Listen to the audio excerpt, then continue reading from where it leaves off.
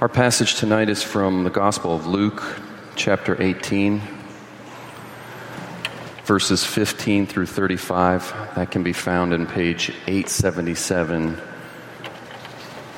in your Pew Bible.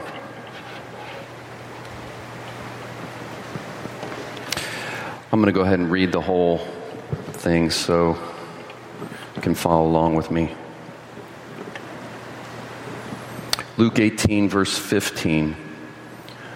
Now they were bringing even infants to him that he might touch them. And when the disciples saw it, they rebuked them. But Jesus called them to him, saying, "Let the children come to me, and do not hinder them, for to such belongs the children of God. Truly I say to you, whoever does not receive the kingdom of God like a child shall not enter it." And a ruler asked him, "Good teacher, what must I do to inherit eternal life?" And Jesus said to him, "Why do you call me good? No one is good except God alone. You know the commandments. Do not commit adultery, do not murder, do not steal, do not bear false witness, honor your father and your mother." And he said, "All these I have kept from my youth." When Jesus heard this, he said to him, "One thing you lack. Sell all that you have and distribute to the poor, and you will have treasure in heaven. And come, follow me."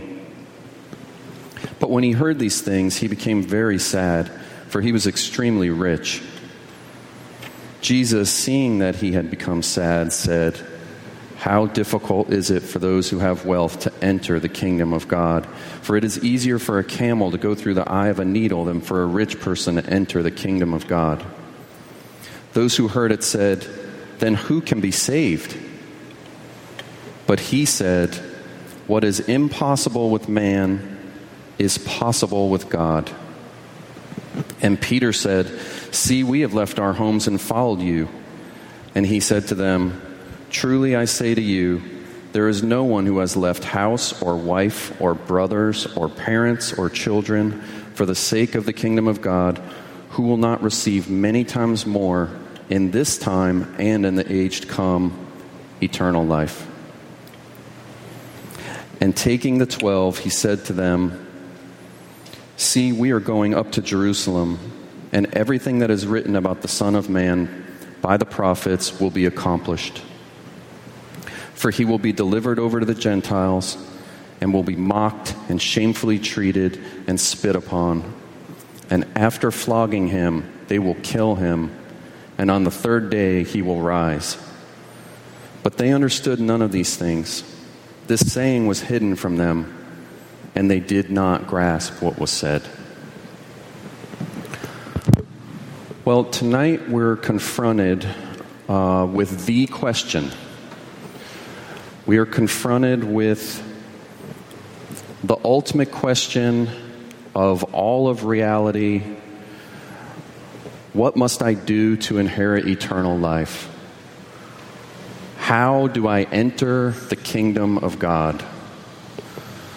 How can I be saved from my sins and go to heaven and be with God forever? And I would like to present three things that we need from the text tonight. We need to recognize the kingdoms. We need to repent of our idols. And we need to receive salvation. So we need to recognize the kingdoms. You know, in our house, we have 5 children in our family, and sometimes more. And Mona and I have installed a government in our house, and it has rules, and it has sanctions, and it has, there's a paradigm. And within our house, however, there's another little government that exists, and it's run by the little people that live in our house. And so we'll find ourselves from time to time, as parents do, coming in on the tail end of the argument. Usually it's downstairs. It's in the basement. And by the time we perk up and hear the end of the discussion, someone is saying something extremely ugly to someone else that violates the parental government's paradigm of grace and mercy and kindness. In fact, kindness is just a word that Mona and I blurt out at our house all that we just walk around saying, kindness, kindness, kindness. So when I dig into what's happened and what caused such an outrage, I usually get a story about why the person that was just annihilated by verbal assault deserved what they got. And my typical response is to get down on eye level and say, well, Sam, are you getting what you deserve? And then there's a big pause, and then there's a sort of a weak no, sir. I say, did Jesus die on the cross for your sins? Yes, sir. Well, I think we can have some grace and mercy for this sibling. And the point I'm trying to make is that there are there's a kingdom. There's a kingdom, and then there's a kingdom within the kingdom. And if we're going to enter the kingdom of God, we need to be able to see the kingdom of God and discern which kingdom we're in before we can even get started. The broad context of our passage today in the Gospel of Luke is Jesus is on a 3-year march to Jerusalem where he's going to die for sinners. And on the way, he's constantly teaching and preaching about a lot of things, but one thing that he keeps preaching about is the kingdom of God, the kingdom of God. And even in our passage tonight, we have how to enter the kingdom of God.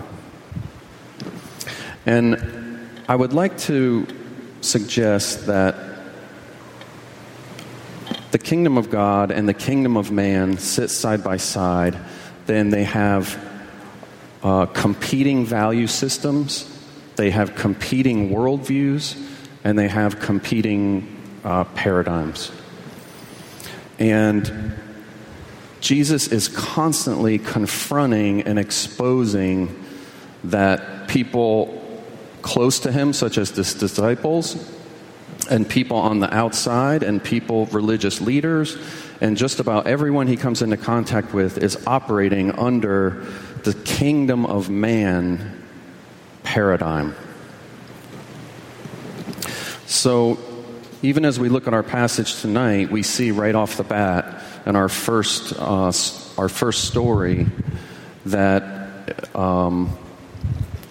the disciples have a kingdom of man and paradigm operating when they deal with the situation where the parents are bringing children to Jesus. So here's Jesus. He is on his way to give up his life for murderers, liars, tax collectors, the dregs. And meanwhile, his disciples are guarding him from infants and children because they think that Jesus is too important to care about unimportant members of society such as children.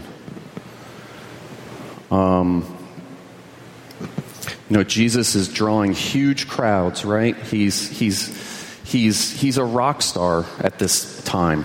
He's healing people. People are, crowds and hordes of people are coming, and the disciples are kind of along for the ride. They're on Team Jesus, and they're like the bouncers now, and they guard Jesus from all the little people. And I think that when we keep in mind Jesus' mission, it sharpens the distinction and the absurdity of this of the disposition of the disciples. And how did Jesus respond when the disciples were pushing parents away that would have infants in their arms to bring them to Jesus? They're like, no, Jesus is too busy. He's too important. How did Jesus respond? Well, first of all, obviously, he said, don't do that. Stop that. Let the children come to me. But then he turns to them and he says, you must become like these unimportant children if you're even going to be saved. Jesus is always dropping these bombs on the paradigm of the kingdom of man. I think they're designed to wake us up, to wake up the disciples, to wake us up to. They're like smelling salts. It's like, 1 minute the disciples are like, Jesus is too busy, you can't go to him. The next minute Jesus is like, if you even want to go to heaven, you're going to have to become like these unimportant children. Whoa.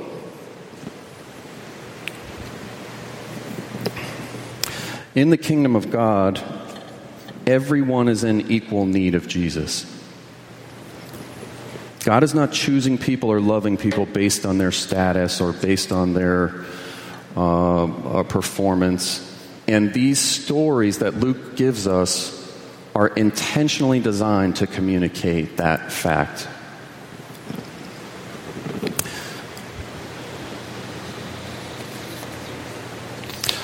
The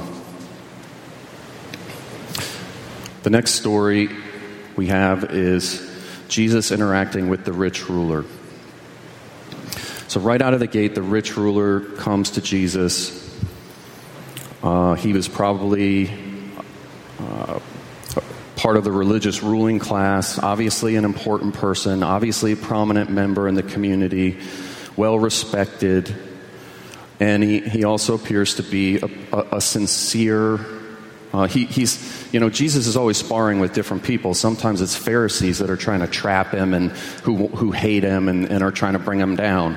This man doesn't fall into that category. I think we should take him at his word that he's genuinely coming to Jesus with a sincere question.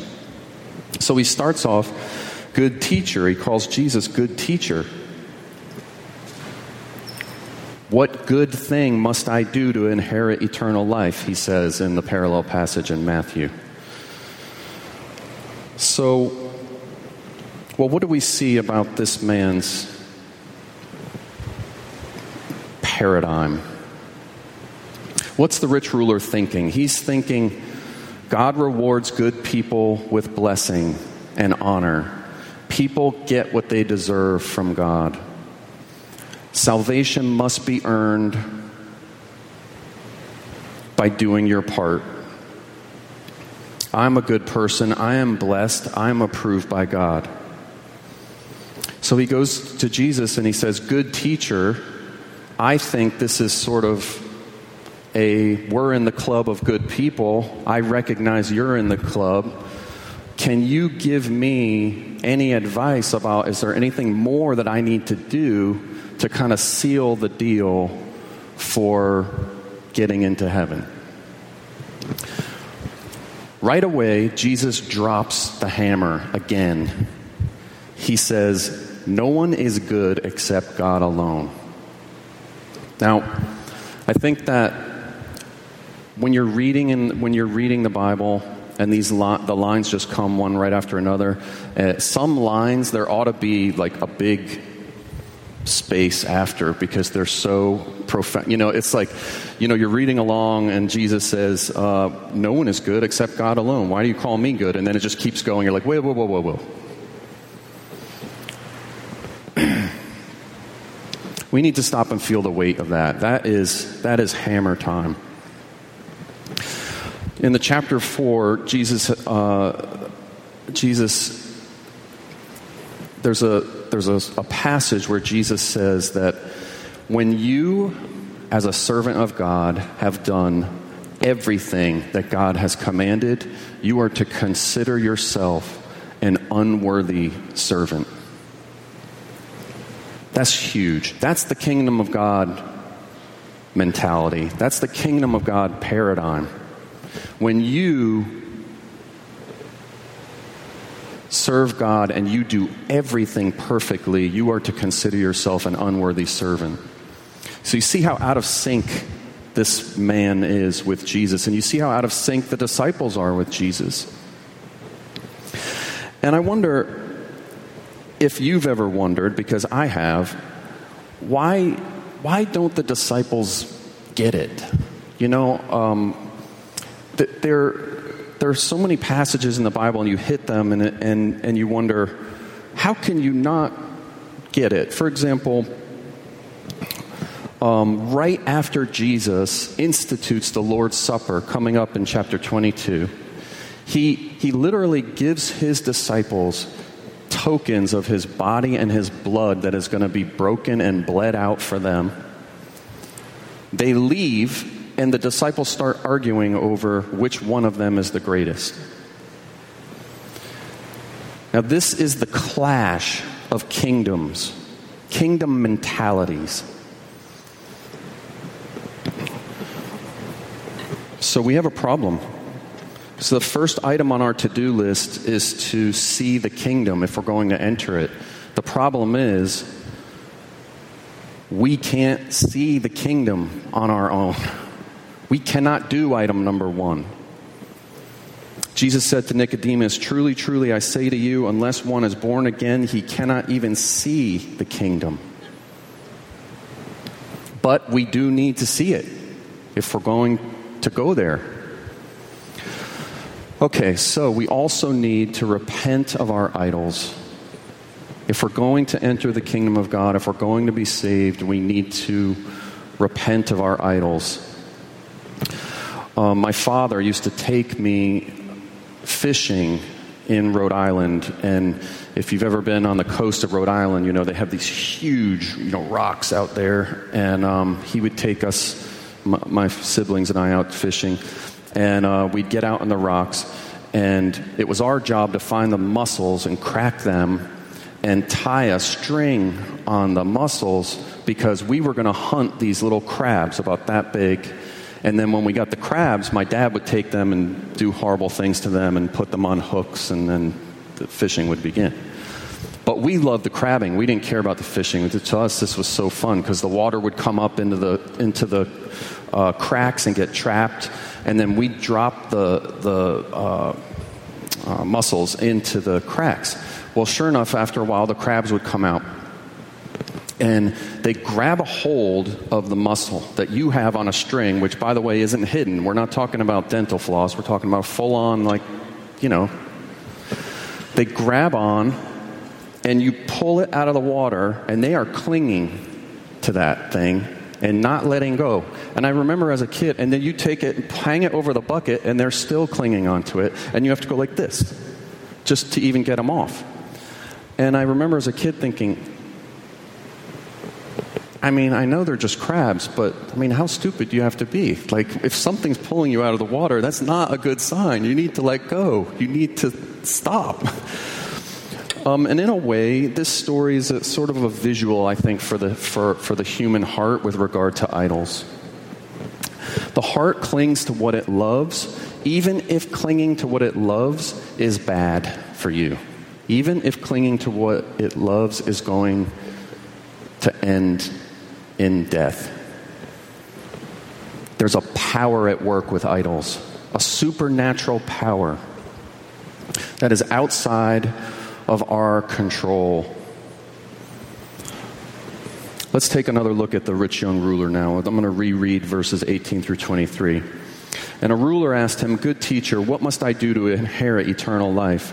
And Jesus said to him, "Why do you call me good? No one is good except God alone. You know the commandments.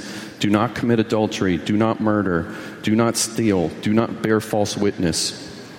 Honor your father and mother." And he said, "All these I have kept from my youth." When Jesus heard this, he said to him, "One thing you still lack. Sell all that you have and distribute to the poor, and you will have treasure in heaven, and come, follow me." But when he heard these things, he became very sad, for he was extremely rich. Notice in verse 22, one thing you lack. One thing. What is it? What is the one thing? Could Jesus possibly be telling this man that the one thing he lacks is to go and do this good deed of giving all his money away? And if he does that, that one deed is going to secure his entry into heaven. Meanwhile, Jesus is marching to Jerusalem where he's going to bleed to death on a cross and die a horrible death. That's not what Jesus is saying. The one thing that the rich ruler lacks is Jesus. Come and follow me. What's in the way is this muscle on a string that you are on. Let go of your wealth and status and grab hold of me. But this idol has a power on him. It has a grip on him. To give it up would mean to give up his whole worldview, to give up his whole life. It would mean losing the honor and respect that he'd probably worked hard to develop and his status. Quick sidebar here. I think this is obvious, but I feel like we need to acknowledge that this is for us as well. Jesus forces all of us to choose. Jesus will not take second place in a human heart. We all face this same dilemma as the rich ruler. We cannot cling to wealth, status, power, self-sufficiency, our intelligence, you fill in the blank, and cling to Jesus as Savior at the same time. It's not possible. Let's continue verse 24 through 27. Jesus, seeing that he had become sad, said, "How difficult it is for those who have wealth to enter the kingdom of God. For it is easier for a camel to go through the eye of a needle than for a rich person to enter the kingdom of God." Those who heard it said, "Then who can be saved?" But he said, "What is impossible with man is possible with God." Notice verse 26. Then who can be saved? The disciples are thinking, if this devout, holy, good, there's no reason to doubt this man's claim on the surface of things, that he was a good man that was obeying the laws of God. And in the eyes of the disciples, God's blessing him. He has money, he has wealth, he has status. He's good. God has rewarded him. And if this man can't be saved, what hope is there for us fishermen who are hanging out in the bars and everything until Jesus came? I mean, if he can't be saved, what hope is there for any of us? And I think that I think Jesus is saying, exactly. Now you're getting it. Why do you think I'm here? Why did I come? It is impossible for people to save themselves. Verse 27. It is impossible to be saved by the power of man, by your own power. And Jesus is telling the rich man, you can't save yourself. And Jesus is telling the disciples, you can't save yourself. And Jesus is telling us, we cannot save ourselves.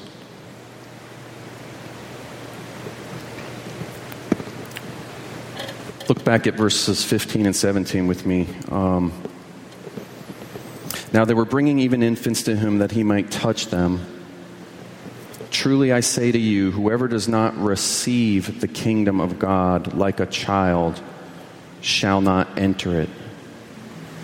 So if we connect the infants with the children,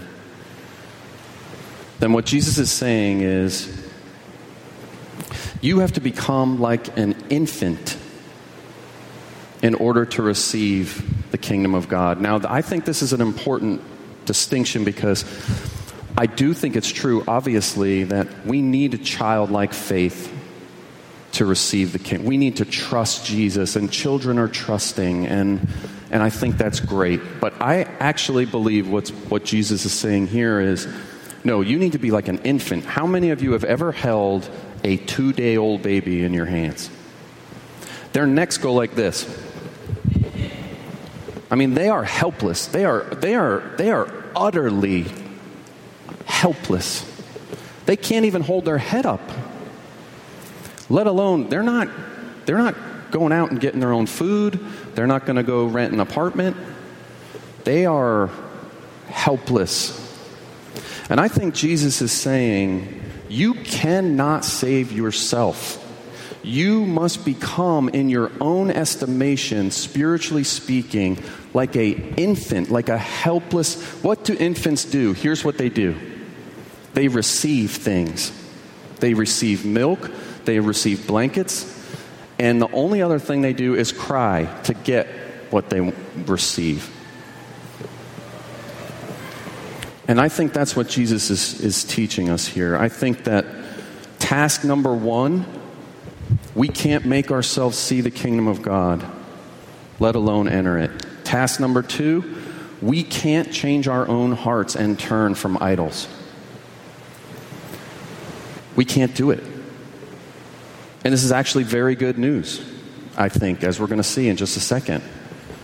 But when we read this passage, Jesus comes out as the Savior. He's the Savior. How do we know that? Well, look what Luke does. These juxtapositions of stories are not random, they're not accidental, right? First, we get the story about becoming like an infant, and you must receive the kingdom. Then we get the story of someone who, if anyone was going to earn it, this guy was going to earn it. And he's even sad that he can't do it. He's a good guy. We probably like him, you know? And he can't get in. And then we're left kind of hanging when the disciples literally say, well, then who can be saved? And how are we going to be saved? And Jesus says, it's impossible with you, but it's possible with God. And then we look at verses 31 through 33. This is so incredible. Taking the 12, he said to them, see, we are going to Jerusalem, and everything that is written about the Son of Man by the prophets will be accomplished. For he will be delivered over to the Gentiles and will be mocked and shamefully treated and spit upon. And after flogging him, they will kill him. And on the 3rd day, he will rise. Can you imagine if Jesus pulled you aside into a quiet place with a few of your friends and looked you in the eyes and said, I love you, I know you, I understand you and your problems. Instead of serving me to earn my friendship, I am going to serve you. I'm going to get on my hands and knees and wash your feet. I'm going to go all the way with my love for you, holding nothing back. I'm going to allow wicked people to spit in my face and whip me and pin me to a tree. I'm going to die for you and set everything right again. You will not have to pay for your sins. I am going to pay for your sins. I am going to be raised from the dead and one day bring you home to live with me forever. Can you picture that? You know, the disciples, we have it in our passage, they still didn't get it. Jesus has told them that several times, and they still didn't get it until they saw him later, and they saw it all come down. And you know, I think that is meaningful for us. I think this is the answer to what must I do to inherit eternal life. We must not try to save ourselves, but rather we behold Jesus Christ as a beautiful Savior, and we receive him as a free gift of God. The Apostle Paul says, the gospel is the power of God to everyone who believes. If your idols have a power over your heart, the gospel has a greater power.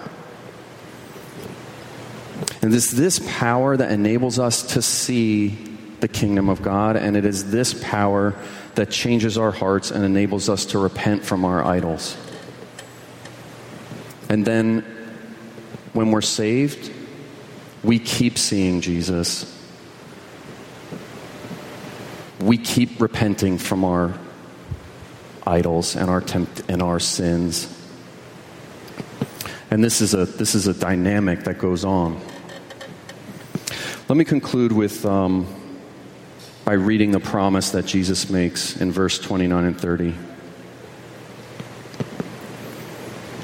Truly I say to you, there is no one who has left house or wife or brothers or parents or children for the sake of the kingdom of God, who will not receive many times more in this time and in the age to come eternal life. So I think on top of it all, Jesus is saying, hey, if you still have a little of that if you still have a little of the kingdom of man paradigm, it's like, hey, is this going to be worth it? Is this trade going to be worth it? Jesus is so gracious, he's even saying, listen, this is going to be a huge payout. In this life, and of course in the life to come, eternal life with Jesus forever, which is beyond our imagination to conceive. That's what the Bible says. All right, let me pray for us. Our Father in heaven, we thank you for such a glorious Savior. We pray that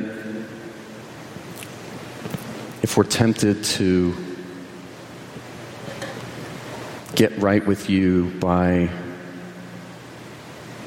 being good and trying harder, that you would show us Jesus, and you would show us him vividly so that we would love him and trust him and receive salvation from him. Thank you for giving us everything that we need so richly and so abundantly. In Jesus' name, amen.